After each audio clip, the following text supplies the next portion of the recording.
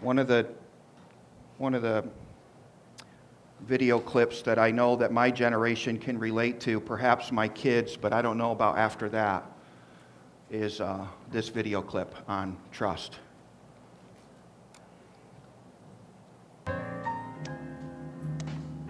Charlie Brown, Charlie Brown. I can't believe it. She must think I'm the most stupid person alive.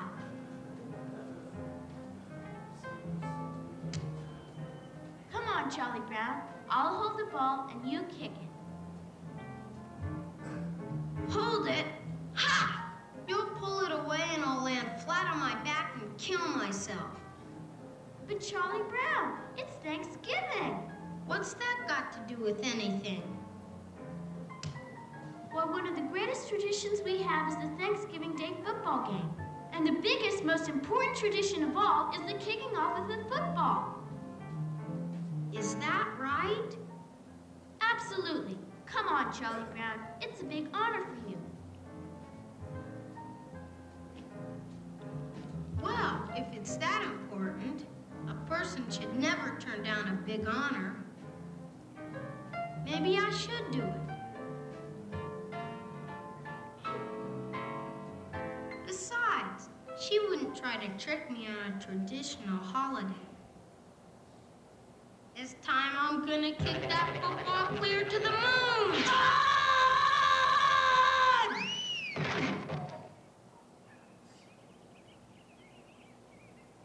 Isn't it peculiar, Charlie Brown, how some traditions just slowly fade away?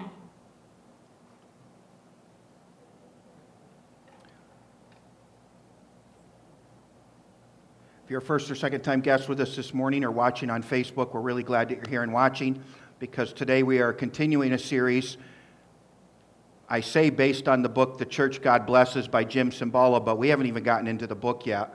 The last couple weeks, or last week and the week before, we've been talking about the life that God blesses. I love days like this. Let me say this because it's what I'm going to end with. God doesn't need your money.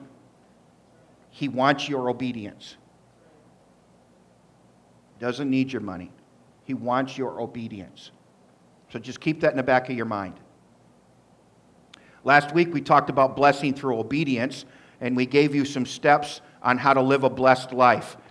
I want to look at one more way that you can be blessed, and then next week we're going to start looking at how this affects the church as a whole.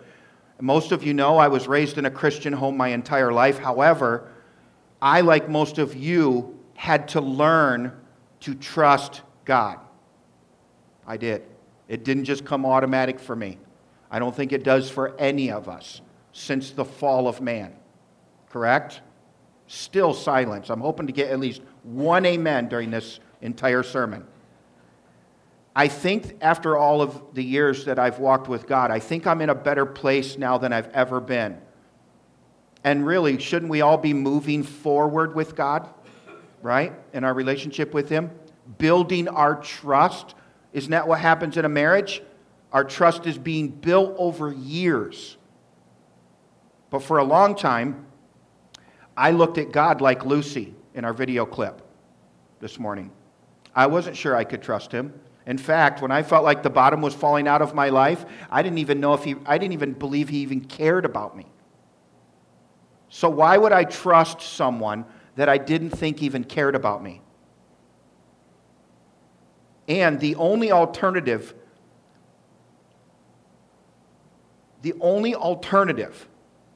action that we have when we don't trust is to control our own life. Right? It's control. Lack of trust means lots of control.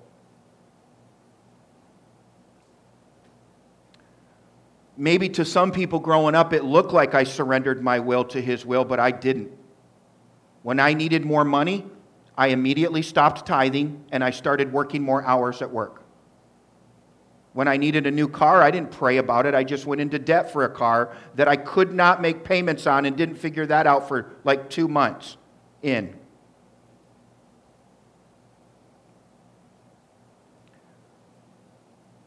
The only way I could make the payments on my car was to stop giving to God and stop giving to others.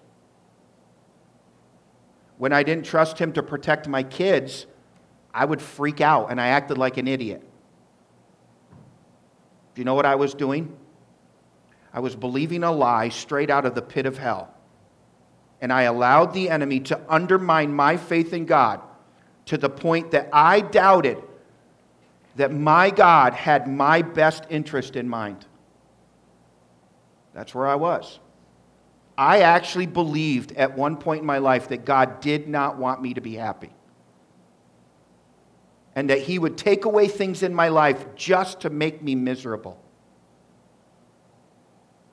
I have news for you. If you're feeling that way this morning, I have news for you. I don't serve that false God anymore. Hallelujah. I don't serve that false God anymore. And one of the reasons that I trust God more today than I ever did is because of His never-ending faithfulness to me. When I look back, I can see that He proved to me that He is always faithful. And I also have changed and grown in my trust in God because of so many promises in His Word, like Jeremiah chapter 29. Now, this verse keeps popping up in our sermons this year, so I'm wondering if God is trying to get this to stick with some of you. It keeps coming up over and over, almost every month. For I know the plans I have for you, declares the Lord. You may not know those plans because you're not asking, you're not seeking, you're not knocking, or not answering the door when I'm knocking. I know the plans I have for you. Plans to, you guys say it, prosper you. And he adds this little caveat, not only do I want to prosper you, I do not want to harm you. Plans to give you a hope and a future. For me to believe anything else than that is a lie from the pit of hell.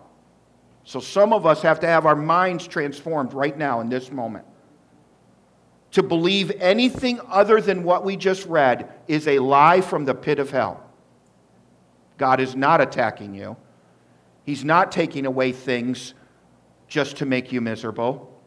We just sang a song early in the first song. He gives and takes away. But still I will say, blessed be His name. Anything else other than that is a lie from the pit of hell. And to believe anything else would keep me from the blessings of God. So what we have to decide is to decide what I am still learning and have decided, that I'm going to take God at His word.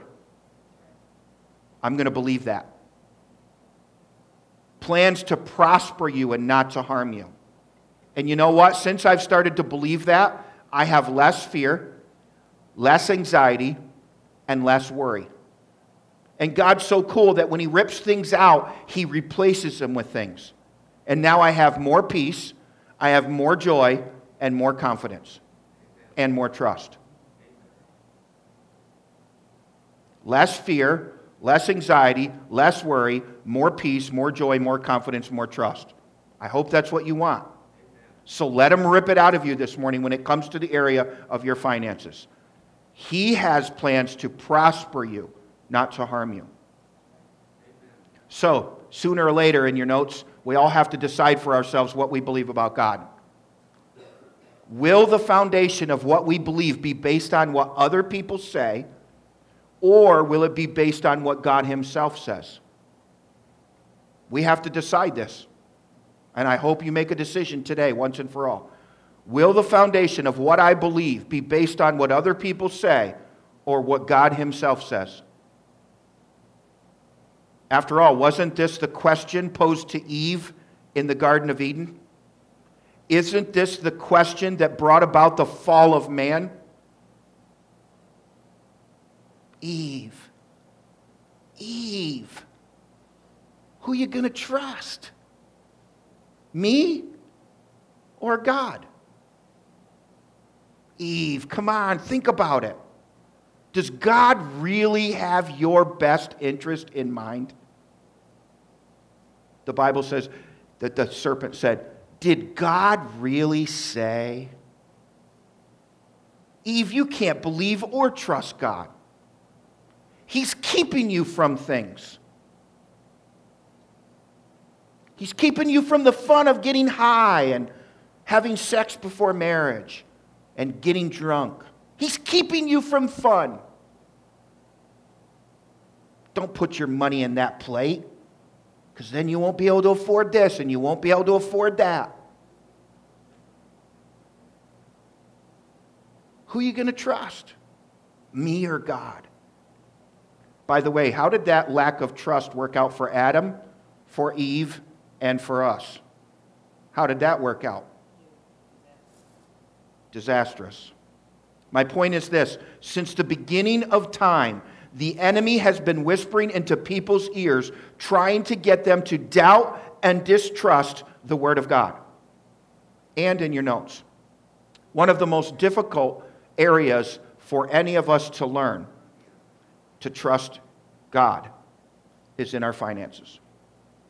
This is one of the most difficult areas for any of us to learn to trust God. To the point where we don't even want the preacher to talk about it, even though it's in the Word of God, and even though it's the thing that Jesus talked about the most, we don't want our pastor talking about it. Don't you tell me and make me feel guilty about my money that I earned. But you know what? I'm going to stand before God someday, and He's going to go, Mark, did you talk about money? Did you talk about sex? Did you talk about disobedience and a lack of trust? Because it's in there. Did you teach my children so that they wouldn't be lost in the area of their finances, so that I could bless them? What did you do? Now He's going to know, obviously. You know what's interesting about our finances is we will listen to a lot of other voices, but we have a hard time trusting God and taking Him at His word. But boy, do we listen to a lot of other people. If you have your Bibles with you this morning, please turn with me to the book of 1 Kings, chapter 17. 1 Kings, chapter 17. If you didn't bring a Bible, you can grab a black Bible in front of you under the chair. Hopefully you can find one. It's page 348. 348 in the black Bibles. If you have trouble finding 1 Kings, it's right before 2 Kings. I'm good. I know right where the books of the Bible are. This story is amazing. If you're not reading your Bible, you are missing out on a lot of fun. Amazing stories in the Bible, way back in 1 Kings. As you'll see in a minute, we're going to jump into to a chapter in the life of the prophet Elijah. For those of you who don't know Elijah, Elijah means the Lord is my God. And that'll make more sense here in a minute when we get into this story. Elijah was a prophet and a miracle worker. And the mission that he was sent on by God was to oppose the worship of Baal and defend the worship of God. After many, many years of evil kings who worshiped Baal, instead of sending another king or another priest to lead Israel to try to fix them, which was the normal thing to do. The normal thing was to appoint another king or send in a priest. At a moment of great crisis, God sends in a prophet instead, and his name is Elijah. And Elijah's arriving on the scene, and there's a lot of crisis. There's a lot of bad things going on. One of the kings actually took, and I don't remember who it was, it might have actually been Manasseh, actually took the idol of Baal and put it into the house of God, into the tent, the tabernacle. Can you imagine that?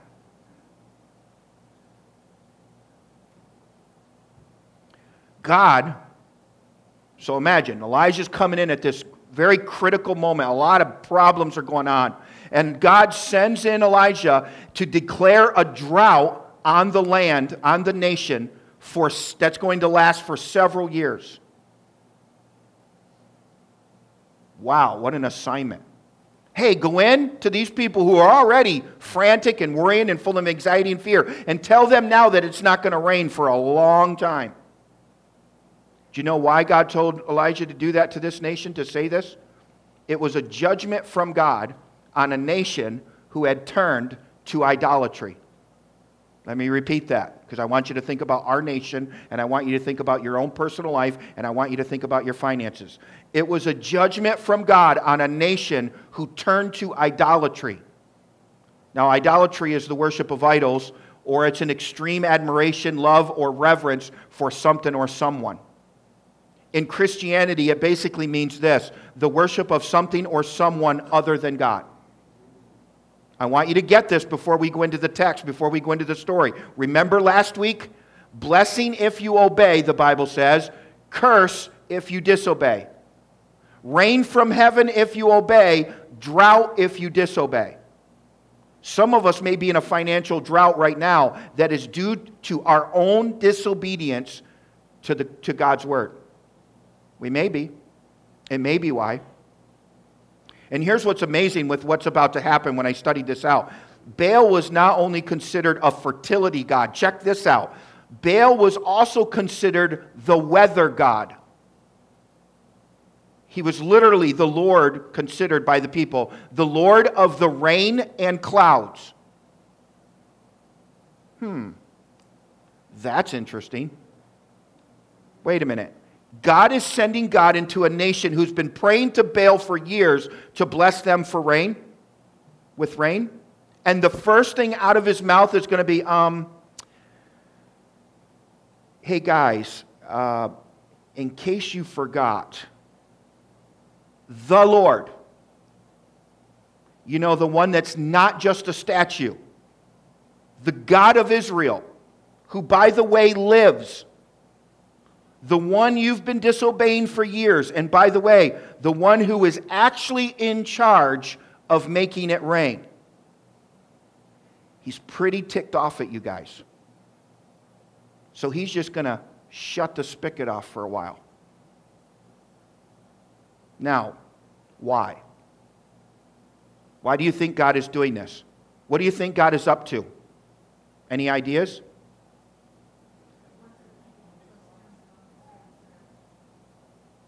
He's trying to prove to you, even today, which God can be trusted. And it's not the God of your company or your boss. It's not the God of that. Reading the Bible is so much fun. Watch this story. 1 Kings chapter 17, beginning with verse 1. Say this 30 times. Now Elijah the Tishbite from Tishbe in Gilead. Say that 30 times.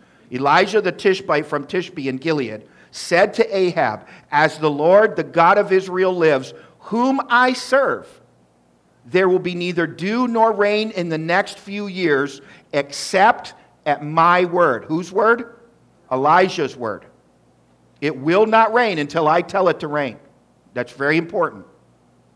In your notes, Elijah had already settled the question in his life that I hope that you will finally settle in your own life after today. The question is, who will you serve? Who will you obey?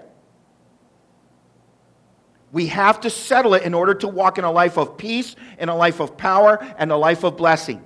Who will you serve and who will you obey? Will you be as determined as Elijah was to serve and obey the Lord his God? Listen, here's the point. Elijah has already chosen sides. What did it say? The Lord God of Israel, whom I serve. What side are you on today? And please don't say, well, Pastor, when it comes to my money, I'm still on the fence. The enemy owns the fence. You have to choose what side you're on today. Who are you going to trust? Eve, come on.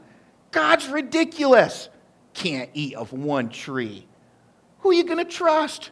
Eat. Your eyes will be open. You will see as God sees. Well, who wouldn't want that? Not me, by the way. I wouldn't want to see what God sees. Verse 2. Then the word of the Lord came to Elijah. Leave here, turn eastward, and hide in the Kerith ravine, east of the Jordan. Now, why would Elijah have to leave and hide after giving this prophecy? Perhaps for several reasons. Here's some of the reasons that I came up, and they're pretty big. One reason that he may have fled is he may have already decided to give this word really quick and run like a little schoolgirl out of town, because Jezebel, one of the queens, was on a mission to kill every prophet, and she was killing them. That may be true, but if you think about what we just read together, what did Elijah just tell them that was going to happen? What did he just tell them that was going to happen? No rain for years. And who had the authority to turn the spigot back on? Elijah himself. Now, a couple of months of drought, we'll be fine. But years of drought? I'm guessing at some point a farmer is going to go, where's that Elijah? I want to wring his neck. We're going to die. And he has the authority to make it rain. You see, there was no way for Elijah to stick around after just declaring this horrible disaster. It was necessary for him to leave. It would have been impossible for him to live among the very people who were going to live under this horrible burden of a drought of this magnitude. His life would not have been safe. The other thought that I found was this, and this is really interesting. His disappearance from the scene, from the drought, would cause the Israelites to be left alone to examine themselves and face their sins. In other words, they would only have two people to cry out to, God or Baal. The weather god or the weather god. Just a thought. And you know what's really cool when you read Scripture and you actually study it instead of just reading it as an assignment? God is perfect in all of his ways. And in the middle of this story, where did he tell Elijah to go? What kind of ravine? What's the ravine called, Kerith. Do you know what Kerith means? Separation. So not only was he separating himself, God used the very name of a ravine to say, I need to separate you. Just a fact that I wanted to point out, which is really cool when you study out the words of the Bible. Kerith means separation. God goes on in verse 4, you will drink from the brook, and I have directed the ravens to supply you with food there. Now, I don't know about you, but I've never had to rely on some ravens to bring me food. But it sure had felt like that at times. In your notes, this is a glimpse of Jehovah Jireh. Do you know what Jehovah Jireh means? My provider. God will provide. Jehovah Jireh is one of the names of God. Not the names of Baal. Not a name of Baal. The name of God. Jehovah Jireh, my provider. So, God promises Elijah here that he will take care of him. What does Elijah do? What does he do in the next verse? Go ahead and put it up, Richard. So he did what the Lord told him to do. He was completely obedient, which is a key. Ding, ding, ding, ding, ding, ding, ding, ding, ding, ding, ding. You want ravens to bring you food? Be obedient. Verse 5, so he did what the Lord had told him. He went to Kerith Ravine, east of the Jordan, and stayed there. The ravens brought him bread and meat in the morning, and bread and meat in the evening, and he drank from the brook. What just happened? God kept his word to Elijah. God proved that he could be trusted. So much so that he provided for Elijah in the exact way that he said he would do. But then, just as it is with your life, just as it is in the life of a mature Christian, and even in the life of a pastor, prophet, minister, whatever, what happened? In verse 7, circumstances changed. Just like in your life. Things are good, money's flowing, boom, the brook dries up. All of a sudden, all these bills, all of a sudden you lose your job. Everything dries up, and you don't know how you're going to make it. Verse 7, sometime later, the brook dried up, even on the prophet of God, because there had been no rain in the land. So what is this saying? We never know what life is going to throw at us. And we may freak out, panic, worry, and stress. In fact, I think for a lot of Christians today, when things don't pan out exactly the way they want it to, your faith is changed. Would you agree? We lose our faith. We lose our hope. And all we have left then is fear and worry and anxiety and stress.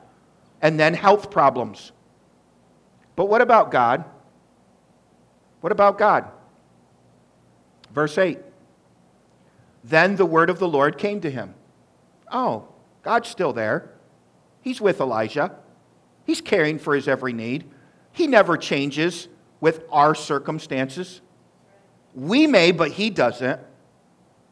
And he says, go at once in verse 9 to Zarephath in the region of Sidon and stay there. I have directed. Wow, God is still in charge. He's still caring. I have directed a widow there to supply you with food. Still faithful to supply all of our needs. Nothing has changed about God. Are you getting this? What did Elijah do next? Verse 10. He went. Still obedient. Not wavering in his faith in God. But what if there's not a widow there when I get there, God? What if I tithe and I can't pay my electric bill? How can I tithe first? I got to pay my bills and then figure out if I have enough left over. God says, go, do it. Have faith that I will provide. Go at once to Zarephath in the region of Sidon. Stay there. I have directed a widow there to supply you with food. So he went to Zarephath. When he came to the town gate, guess what? Boom. A widow was there gathering sticks. Wow. We serve an awesome God. He called to her and asked, would you bring me a little water in a jar so that I might have a drink? That's not a big deal. Go get a cup. I've already drawn the water. Boom, give you a drink. But as she was leaving, he said, wait. And please bring me a piece of bread. That's not asking much, just a piece of bread. So the story takes on another character. The widow is now introduced to our story this morning. And up till now, we've been focused on Elijah and his complete faith and trust in God. Now our focus shifts to the widow of Zarephath. So just in case you can't relate to a prophet and the faith that Elijah has, maybe you can relate to this woman's faith. A normal woman trying to raise a child all by herself. Let's see what God does in and through her life that he wants to do in your life this morning. The widow woman responds to Elijah and explains to him how bad her situation is. You'll probably hear your own voice in what she says. So tune into this closely. Verse 12. As surely as the Lord your God lives, she replied, I don't have any bread. Only a handful of flour in a jar and a little olive oil in a jug. Listen to what she says. I'm going to go gather a couple sticks and take them home. I'm going to make a meal for myself and my son that we may eat this and then die. In other words, I don't have what you're asking for. These are very hard days for us. How can I possibly help you? I can't even get help for myself or my son. And then Elijah gets to the root of the issue with this woman. Elijah said to her, do not be, you say it, afraid. That's what most of us are. When it comes to our finances, fear rules our hearts. And that's why some of us did not tithe this morning. Because fear rules your heart. You don't trust God. Oh, Pastor, you don't understand my situation. I don't have to know your situation. All I have to know is your God. And he will supply all your needs. You see in your notes, when we fail to trust God, all we have left is fear. All we have left is fear. In fact, in your notes, fear and anxiety are evidence of a complete lack of trust in God and his word. Everyone say this with me. Fear and anxiety. Ready? Fear and anxiety are evidence of a complete, this is really bad. I want you with me on this. Ready?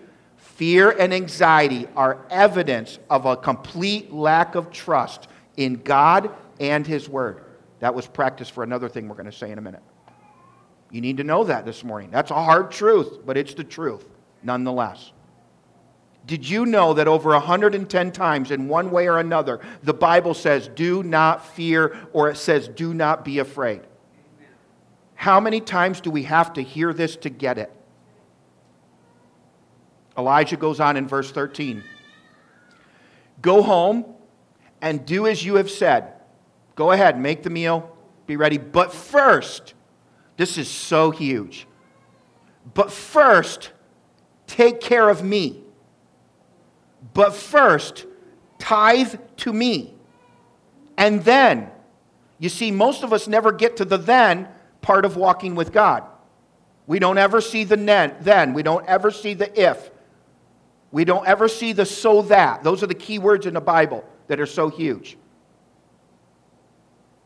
We don't ever get to the then because we are too afraid to put God first. Wow, this story is so huge for us to receive blessing and favor from God. But first, he says, make a small loaf of bread for me from what you have, and bring it to me. And then make something for yourself and your son. So God is opening the door of blessing for this poor woman. She's poor. She has one more meal and she's going to die. I'm wondering, will she walk into this door or will she go, I can't trust God? In your notes, God tests the widow just like he tests us. He tests the widow by asking her to put the prophet of God and his needs ahead of her own. Now in your notes, why would God ask her to do that? I don't want Richard to put it up because I want you to think about this. Why would God ask her to do that? You don't have to say anything. I just want you to think of this. Why would God ask her to put his needs ahead of her own? Here's the answer.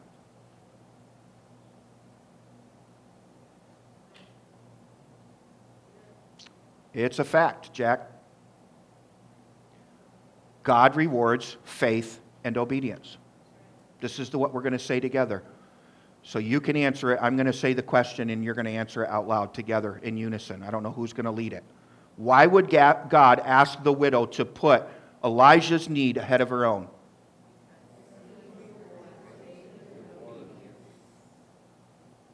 Get it. If you have to get it up here first, if it's already up here, let it sink into your heart. 18 inches from your head to your heart. Believe it. It's the truth. Anything else is a lie from the pit of hell. Friday night, or Wednesday night, if you're missing Wednesday night, we're going through the book of John, and before we went into the book of John, we were talking about this, and one of the questions I had was this, but I was a little worried that maybe some of you thought I was speaking out of both sides of my mouth, which is basically I'm contradicting myself. So we started out by saying there's nothing you can do to receive the favor of God. There's nothing you can do. And then last week we said you must be obedient to receive the favor of God. I hope you understand what obedience really is, and Angel really put it into perspective for us on Wednesday night. Obedience, she said, is a posture with God. Obedience is a place that you put yourself to say, I'll do whatever you ask. See, it's not the things that you do for him when he asks you. It's the fact that you're in a place where you'll say, I'll do anything for you. That's the obedience that he rewards. It's not the actual act that you did. It's the fact that you made yourself available 24 hours a day. Okay? So I'm not talking about out of both sides of my mouth. Obedience is a posture that you take.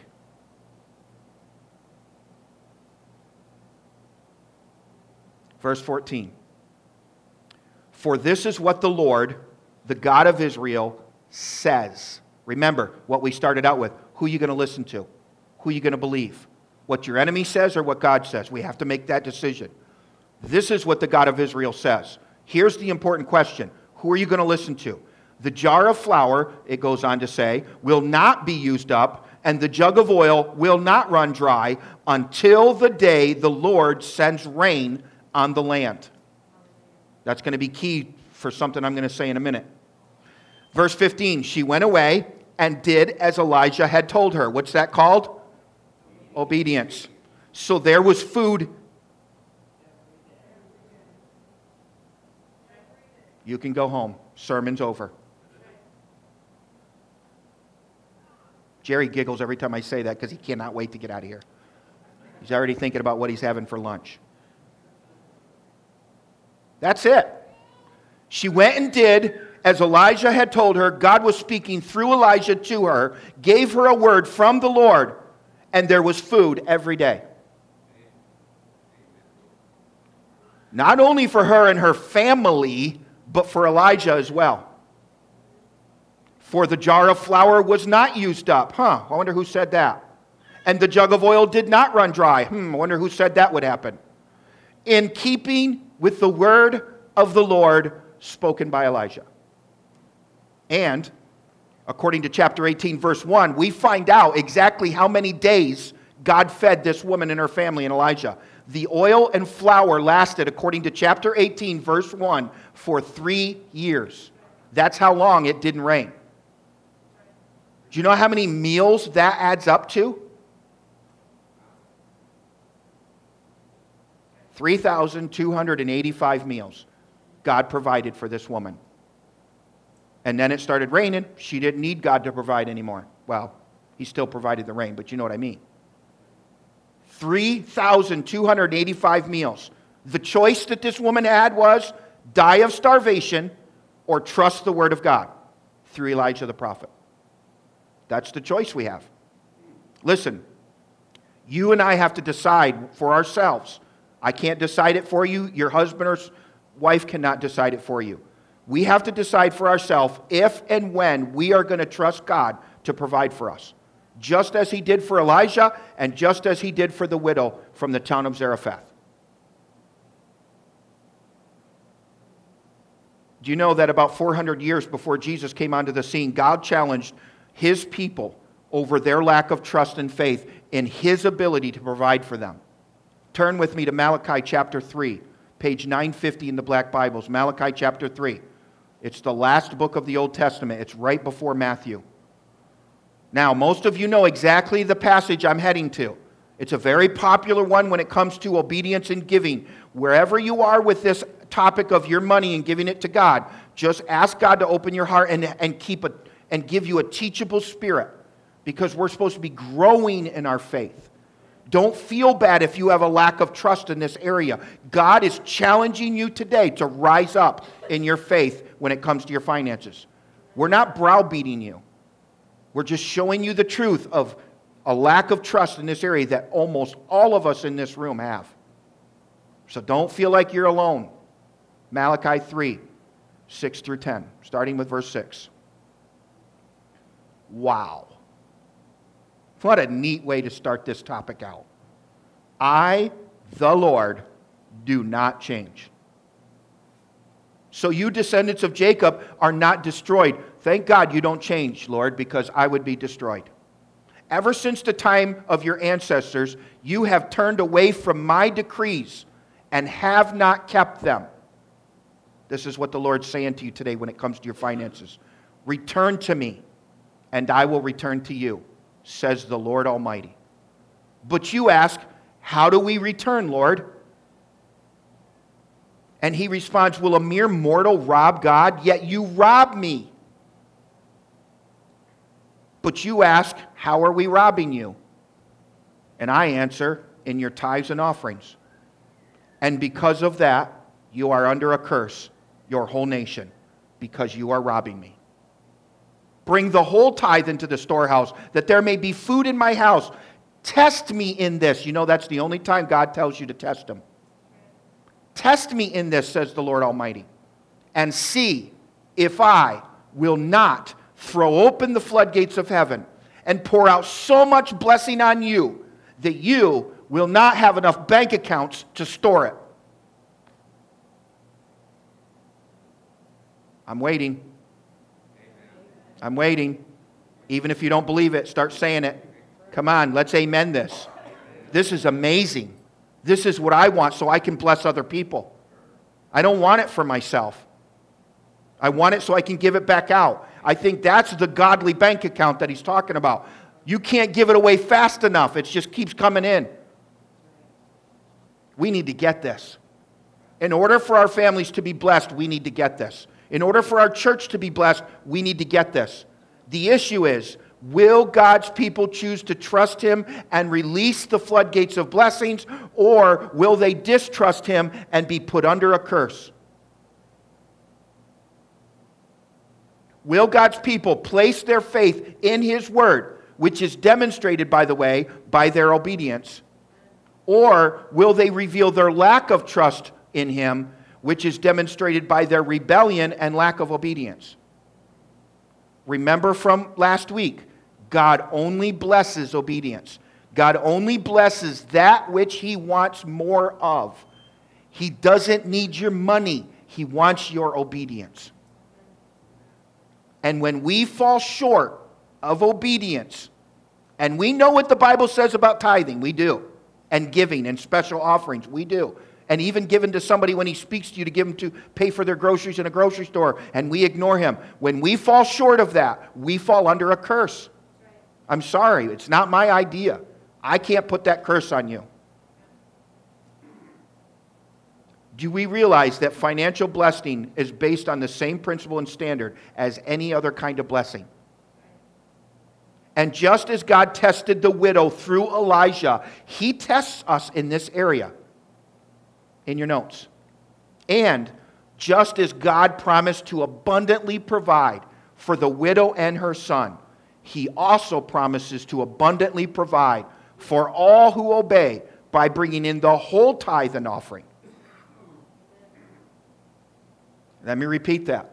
Just as God abundantly provided for the widow and her son and Elijah, He also promises to abundantly provide for all who obey by bringing in the whole tithe and offering. Remember, first, obey me first, then you will be taken care of. Listen, God is not interested in being tipped. He doesn't want what is left over from your paycheck. He wants the first fruits. First, then. Take care of me first, then take care of your family. He wants you to stop giving Him that crumpled up $5 bill in the corner of your pocket. And He wants you to start to plan, to be intentional about tithing before anything else. Trust, faith, first, then. He believes in His own promise so much that He's willing to go out on a limb and say to you, if you don't believe me, test me and watch what happens. He's going out on a limb. He believes in it so much. Test me in it and see if I will not throw open the floodgates of heavens and blessings on you, so much so that you won't have enough storehouses to store it. Now, here's what we do. We walk away from a message like this and, well, I tithed today, so I'm feeling pretty good about myself. But it is the first time I've tithed in a long time, so I'm going to wait and see what God's going to do. And I'm not going to do anything until He blesses me. That's the wrong heart motivation, folks. It's from a posture of obedience. We do it because we want to please God, not because we're waiting for the results. And here's what happens. If I tithe for 2 weeks straight and I don't see any results, Pastor Mark lied to me and God lied to me. You don't sow and reap in the same season. It may not come right away. And it may not even be in the form of money. Okay, so be careful with this. Don't barter with God, because all of your money is His to begin with. None of it's really yours. Just be careful not to put a barter and say, okay, I'm going to do it. I'm going to start today. But if I don't see results in 2 weeks, I'm done. Listen, we all have to choose today who we're going to serve in this area and whose authority we're going to submit to. You can't serve two masters. The Bible says you can't serve God and money. In exchange for one meal and her obedience, she gained 3,285 meals. Listen, folks, doesn't that make you wonder what God has in store for you? Doesn't that make you wonder? I want to know. I want to be faithful. I want to know, what are you going to bless me with? Financial blessing is available, and it's only one decision away. Here's the bottom line to today's message. Ready? Put them to the test. What else do you have to lose? Some of you didn't tithe because you don't have money. Why don't you put what you have in your purse or in your wallet in today? Put them to the test. What else do you have to lose? It's not working out your way. What else do you have to lose to try it? You've been trying it your way and it's not working out. You're still not able to pay your bills. You're still in debt.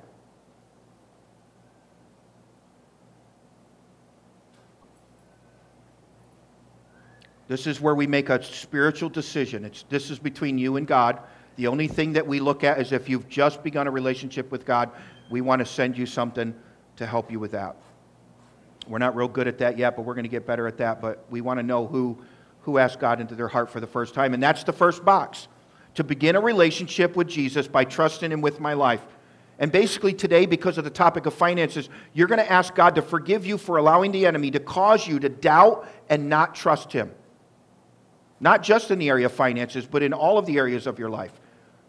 It's not the prayer that saves you. It's when you surrender your will to His. Father, forgive me for my past. I want to come into your family. Thank you for dying for me and forgiving me for my sins. I want to trust you. I want to stop doubting you. Maybe you just walked away from the Lord and it's box number 2 and you just want to renew your relationship. Maybe it's you asking God to forgive you for being afraid and ask Him to give you the faith and courage to take Him at His word. Or maybe it's box 3 or 4. You just have to ask yourself, do I need to ask God to reveal to myself my anxiety or lack of trust? Maybe I need to figure out where that anxiety and lack of trust is coming from and then confess it. Give it to God. Give your fear and anxiety to God today when it comes to the area of finances. Or any area, really. And maybe it's the last one, to decide today to stop believing the lies of the enemy and begin to live a life of financial obedience and blessing. I don't know if I'm right in saying this, but at some point in my life, I convinced myself that God was not going to bless me financially until I got to a point where I could bless other people. If I just hoard it for myself, I don't believe He's going to bless me. That's just my opinion. It's not biblical. But I want to have a giving heart, and I believe that's the person God wants to pour out financial blessing on. Someone who knows that not to hoard it for themselves, and they use it to build the kingdom. Right? So listen closely one more time. This is the third time. God doesn't need your money. He wants your obedience. This isn't a plea from me to get more tithes from you because I want to raise. This is just a teaching on obedience in your finances. I'm not unhappy with our giving right now. Last week it was amazing. So this isn't coming from a please, please, please, or the church is going to close. That's not where this is coming. I may have to come to you someday, but it's not today. Today we're just talking about a life that God blesses. My prayer for you is to have and secure the favor of God in your life by being obedient with your finances. That's all. So that you will have so much blessing that you won't know what to do with it. God only blesses that which He wants more of. And today, it's your trust and obedience with your, I use that loosely, your money. Next week, we're going to learn another truth. You're not going to want to miss it. We're going to start talking about the church next week. Let's pray.